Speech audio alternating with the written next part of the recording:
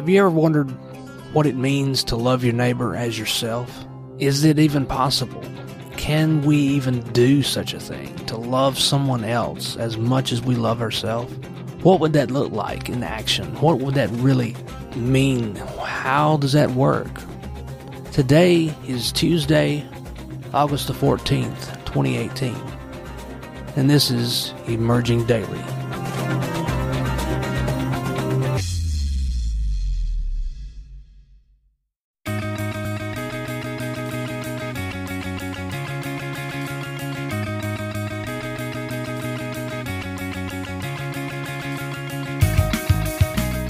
This is Emerging Daily with Charlton Scott Fisher. Scott is the founder and leader of Emerge Nashville, a spiritual refuge that's an evolving ministry expressing radical grace every day. Emerge is supported 100% by listeners like you. To make your tax-deductible gift and to learn more about Emerge, visit emergenashville.org or email emergenashville@gmail.com. We hope this program will help you to emerge as pure gold and to stir you to put love into action.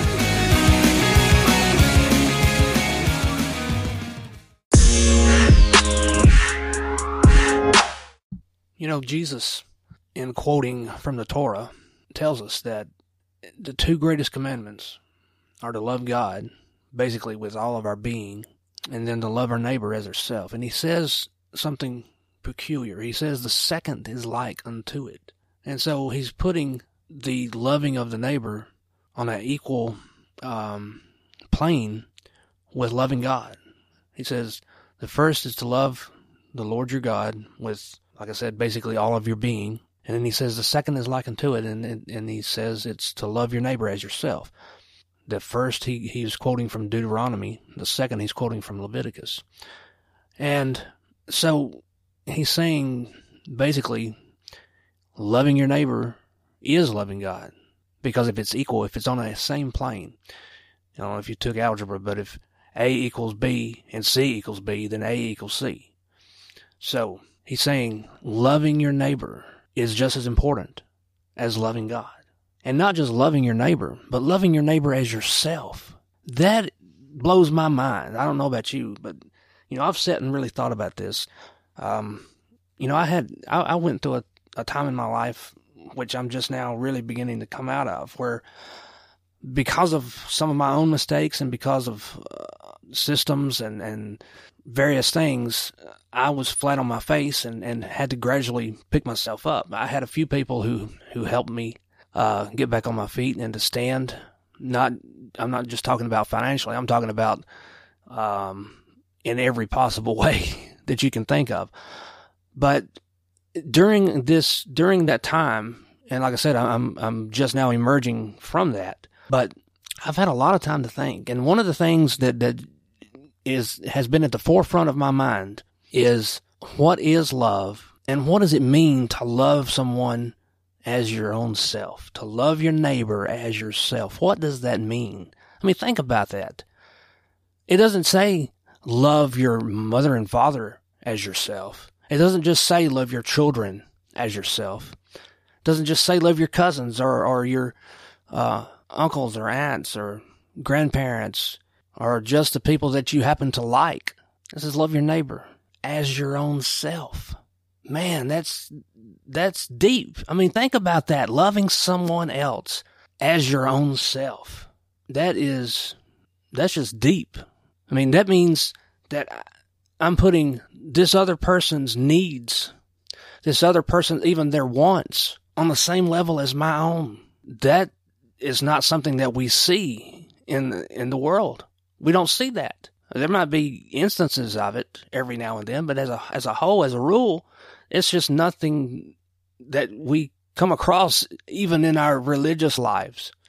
It's just not there. There's people that do try to help other people, but they don't help them to the same degree that they would help them if it was themselves that they were helping. I mean, think about this. Really think about this. That someone else, if I'm in my daily life and I come across somebody who is in some kind of a need, it doesn't even have to be a major need, but even just a small need, and I've come across them in my daily walk, Don't even have to go out of my way to run into them or to come across them. But in just my regular daily routine, and there's somebody that I meet on the street or pass by when I'm getting gas, or even the attendant at the gas station, and to be made aware somehow that they have a need or even a desire, even a want, that I could put myself out there and help fulfill that need or that want as delicately, as ferociously as I would do it for my own self. That blows my mind. I mean, I don't do that. You might do that. Maybe I'm just crazy. Maybe I'm the only one who doesn't do it, doesn't get it, doesn't walk in it. I mean, I've never seen this, not fleshed out, not physically fleshed out, not in my lifetime. I've seen bits and pieces of it. You know, my mentor, the guy that took me under his wing and was my pastor and somewhat of a father figure and my best friend, he did that in ways, but he wasn't even there. He wasn't there. I mean, he wanted to be there. I would love to be there, but he wasn't there. I'm not there. And if you're there, let me know so that I can come and burn some incense outside your window or something, because I do not see this. I've never seen this. There has never been anybody that I've ever come in contact with or ever been made aware of who has done this. Now, Mother Teresa, yeah, she did some great things, but did she really do it to the same extent that if it were her own self? I mean, I never met the woman, so, I don't know. I mean, people can say things about somebody that, we can magnify what other people do to an extent that we blow it out of proportion. And it's good if we do it for something that's good, because so many times, especially in these days, if somebody does the least thing wrong, we blow it out of so much proportion that we don't even know that they ever in their whole life ever did anything good. But has anybody ever really walked? I mean, we say Jesus did this, but, I've never seen it. I've not seen this. To really go out of my way to meet someone else's need to the same hot, messy degree that I would do it if it were for my own self. With that much compassion, that much passion. To be that passionate about meeting a need or a want or a desire. I mean, it's just, if I love myself so much that when I want something, I'll go out of my way to try to get it. And I don't think I'm the only one. You probably do too. But to do that for somebody else constantly, I mean, this is a standard of living, not just some platitude. This should be how we are every day, every minute of every day, to be so into loving our neighbor as ourselves. And first, let's talk about what is love. What does it really mean to love? Yesterday I mentioned the book, and we'll get into some of these books. I read a whole lot, so I love books. But there's a book called God is a Verb, like a noun or a verb. God is a verb. And it was written by Rabbi David A. Cooper. And let me just share with you what he says.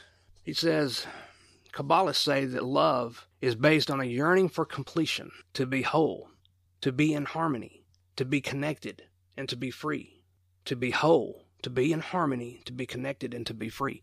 All of us want that. I mean, if we were honest with ourselves, all of us want that. Every one of us wants to be whole. We want to be in harmony. We want to be connected. We want to be free. In 1 Corinthians chapter 3, Paul talks about love. A lot of us may be familiar with that, but I'm going to read it from the Message Bible. But it says, love never gives up. Love cares more for others than for self. Love doesn't want what it doesn't have. Love doesn't strut, doesn't have a swelled head, doesn't force itself on others, isn't always me first, doesn't fly off the handle, doesn't keep score on the sins of others, doesn't revel when others grovel, takes pleasure in the flowering of truth. It puts up with anything, trusts God always looks for the best, never looks back, but keeps going to the end. And of course he finishes this by saying love never fails. Love never fails. But how many times do we give up? We get, another place, another translation says love is patient, long-suffering. How many of us, I'm very impatient, especially when I'm driving. I really have a hard time with people who are slow, who are in front of me, because I'm always in a hurry. I mean, I try to fit as much in my day as I can. And so I'm always in a hurry to get somewhere. And somebody in front of me going, right at exactly the speed limit or a little bit below the speed limit just irritates me to no end. I'm not driving in love in that respect. Now, I'm not trying to run over them or knock them off the road or anything like that. But, I'm just being honest here. I mean, I'm not very patient where that's concerned. And to me, that's very inconsiderate. That's another part of love, being considerate of others. If you're just driving around, just, taking your time and you're just enjoying the day and you like to drive and, I've been there. I know what that's like too. But when somebody's behind you, you need to at least go the speed limit. I mean, that's just consideration. If you're going to turn, put on your signal and let somebody know before you get right there and then you turn it on as you're turning. I mean, that's not being very considerate, is it? Be considerate of other drivers. I mean, Jesus said one time, you don't know the signs of the times. Well, some of the signs of the times is when you're going down the road and you see a sign. And let me tell you, I can't show you this sign, but just picture this in your mind. You're driving down the road. There's 2 lanes. There's 2 lanes going the same direction, okay? But then there's a sign and there's a picture. One of the lines goes straight. The other line is sort of curved and it gets smaller and it gets closer to the straight line. And then up ahead, you see one of the lanes is ending. Guess what that sign is there for? That sign is there to tell you which lane is supposed to end, because it's not always the one on the right or the one on the left. Sometimes it's one, sometimes it's the other. And that sign is there to tell you. Well, to be a considerate driver is to pay attention to what that sign is so that you know which way you need to go. Do you need to get over in the right or do you need to get over in the left? And to be considerate would be to get behind whoever's over there and not try to push them out of the way. So, it's little things like that. When you're at a checkout counter, have eye contact with the person behind the register. Smile at them. Because I've been on both ends, and some of you probably have too. And people are just trying to hurry up and get out of the way, and you don't even have time to breathe, and they don't either. And sometimes we all just need to look at each other and smile and recognize the fact that there's a child of God there. And that's my brother. That's my sister. And really, when it boils down to it, that's me and that's God. And let's breathe a little. Let's smile a little at each other. Let's have compassion and consideration for each other. It's so easy in this political atmosphere to forget a lot of these things. We get so caught up in the economy. We get so caught up in what my little group wants as far as laws passed or changed. We get so caught up in who our party is wanting to win this or that election that we forget to walk in love, and then sometimes we have a person who's running for an office and they try to take advantage of the fact that, hey, I go to church, and use that to be the reason for you to vote for him. I mean, are you voting for him to fulfill the duties of that office in the right and best way?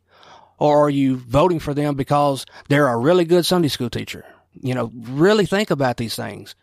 What is best? Because, just because somebody goes to church, just because somebody teaches a class, just because somebody is a Boy Scout leader or a Girl Scout leader or the Sunday school director, doesn't mean that they're going to be a great politician. Doesn't mean that they're going to be a great commissioner or somebody on the city council. Doesn't mean that they'll be a great governor. Doesn't mean that they'll be a great representative at the state level or at the federal level. Think about these things. Just because somebody is really caught up in church and religion doesn't mean that they need to be making laws of the land. You can't run the government like a business. You can't run a church like a business. Well, these are just things we need to think about and to consider. Because really, it's not just your considerations that are important. It's those of your neighbor. It's those of the person who feels totally left out of society, totally banished from society. Jesus said it at one point in referring to a king who has come to his throne, and he's got these people there in front of him, and he says to some of them, he says, look, you came and visited me when I was in prison. And they said, when did I visit you when you were in prison? He says, if you did it to the least, you did it to me. And it isn't. Listen to this. Now, this is something a lot of times people that claim to be people of faith, they don't really get what he's saying here. He said, when I'm sick, you visited me.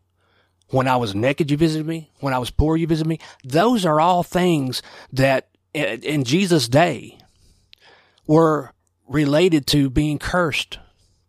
If you were poor or naked or destitute, sick, a lot of times they thought you were cursed by God. You had done some kind of sin to cause that to be on you. And he said, when I was in prison. He didn't say, well, when I was in prison wrongly, when they put me in prison, but really I didn't belong there. Or they put me in prison because I was teaching about God. No, he just said, I was in prison. You remember what we just read in Corinthians? That love does not keep score of the sins of others. Think about that. If you've got a friend that's in prison or in jail, that doesn't give you a license to just forsake them. All the good that happened in your relationship with them as a friend, all that past does not just go away. Or it shouldn't just all disappear. They need you now more than ever. And they don't need you to be there pointing fingers and saying, yeah, look what you did, look where you are. They need you to love them, and they need you to come and talk to them and laugh with them and help them to really begin to feel like a person again. Because when you're in that place, you don't feel like a person. You don't feel like anything. Think about how this minority group or that minority group might feel about the law that you're really trying to get passed. How will that affect them? Not just how does it affect me? How does it affect my family? How does it affect my relationship with my wife or my children? Would the law even affect your relationship with your wife? Really? I mean, would it really affect you that much? Would it affect you at all? Would this particular law affect your marriage in any way? No. Many times no. Or would this particular law affect your ability to keep amassing any amount of wealth? Many times, no, it wouldn't. It's just the fact that you don't want to see these other people get helped for whatever reason. Is that really love? Oh, but the church should be doing that, not the government. Really? I mean, really, where do you come up with that? I mean, looking at the Bible, if you're trying to use the Bible as the reason for saying such a thing, the church was the government at the time. That was the only reason they even paid tithes. It wasn't because they were doing it because out of the love of their heart. They were doing it because that was their tax. That was their tax, was the tithe. And so the purpose, he said that there may be meat in my house, he says in Malachi, to bring the tithe to the storehouse, that there may be meat in my house. What was the meat there for? First, it was to meet the needs of the people that were doing the ministry, but it was to help those in need. But that was a tax because that was the government. That was the government. That's what the king would use to help the people with. And so for you to sit on some kind of high horse and try to say, oh, but the government shouldn't be helping people. That's the church's job. That's a tax. And taxes are to help people. It's not just so that we can have half of the people in the state or half the people in the city working for the government so that they can have some kind of a job. It's to really help people and to help facilitate the needs of the community in whatever way that might be. So don't sit on some high horse and try to say, oh, well, I don't want my money to go in to help that person. Is it really your money anyway? I mean, listen, if you're going to claim to be a follower of God, then get it right. It's not your money to start with. It's not mine. Let's think through these things before we put all this crap out there and then still try to say that we're people of God. Is it your money? No. So trust God that He's going to have done with it what needs to be done. And yeah, you can vote, but still, it's all about helping people. It's all about loving one another. And Jesus said, this is how they will know you are a follower of me if you love one another. Is loving one another really pointing out people's faults? Is loving one another really saying, okay, I don't want to help you? That's the furthest thing from love that I've seen. We'll get into some of it more tomorrow. But I want you to listen to what James says. And then we'll look at 1 John. But in James, in chapter 2, in verse 15, he says, if a brother or a sister be naked and destitute of daily food, and one of you say to them, depart in peace, be warmed and filled, notwithstanding you give them not those things which are needful to the body, what does it profit? What good is it, in other words? Then in 1 John, we pick up with the same idea. In 1 John chapter 3, in verse 15, he says, whosoever hates his brother is a murderer. And that word hate, really, if you look it up in the Greek, it really means to love less than. To love less than. It's not so much that you just really detest somebody or just hate them the way we normally think of hate, but it's to love them less than. Then in verse 17 he says, whoso hath this world's goods and sees his brother or sister have need and shuts up his bowels of compassion from him. In other words, doesn't try to help. How does the love of God dwell in him? He says, my little children, let us not love in word, neither in tongue, but in deed and in truth. So basically what he's saying, okay, you've been made aware that this person who even maybe just on the fringe of your life, maybe they're just somebody, like I said earlier, that you just barely come in contact with, maybe just in passing. They're on the very far fringe of your life. But you're made aware of a need. But you do nothing about it, even though it's within your power to help at least meet that need. Is that really, are you really walking in love? Am I really walking in love when I just ignore it, act like it doesn't even exist, that need is not there? Or even worse, if I say it's not my place, whose place is it? Whose place is it? Oh, it's that person's father or mother, or it's that person's this or that. Listen, if God lives in you, if you are, if you are what we say we are, we're God indwelt, the love of God is in me. Is it really? Is it really? I don't want to get into this today, but tomorrow we're going to look at some things that Jesus said about having an evil eye. Have you ever heard somebody say, well, they put the evil eye on me? What is the evil eye? It's not what you think. It's not some kind of superstitious thing. But to have an evil eye, we'll talk about that and to what a single eye is and where he even got that. Jesus didn't just make stuff up. He was teaching and preaching from the Torah, from the Psalms, from the prophets. So we'll see where he got that and what it means. So I hope somehow this helps us all to begin to walk in love, to emerge in our daily lives closer to God, closer to one another, walking in love. And I hope you'll tune in tomorrow. Thank you.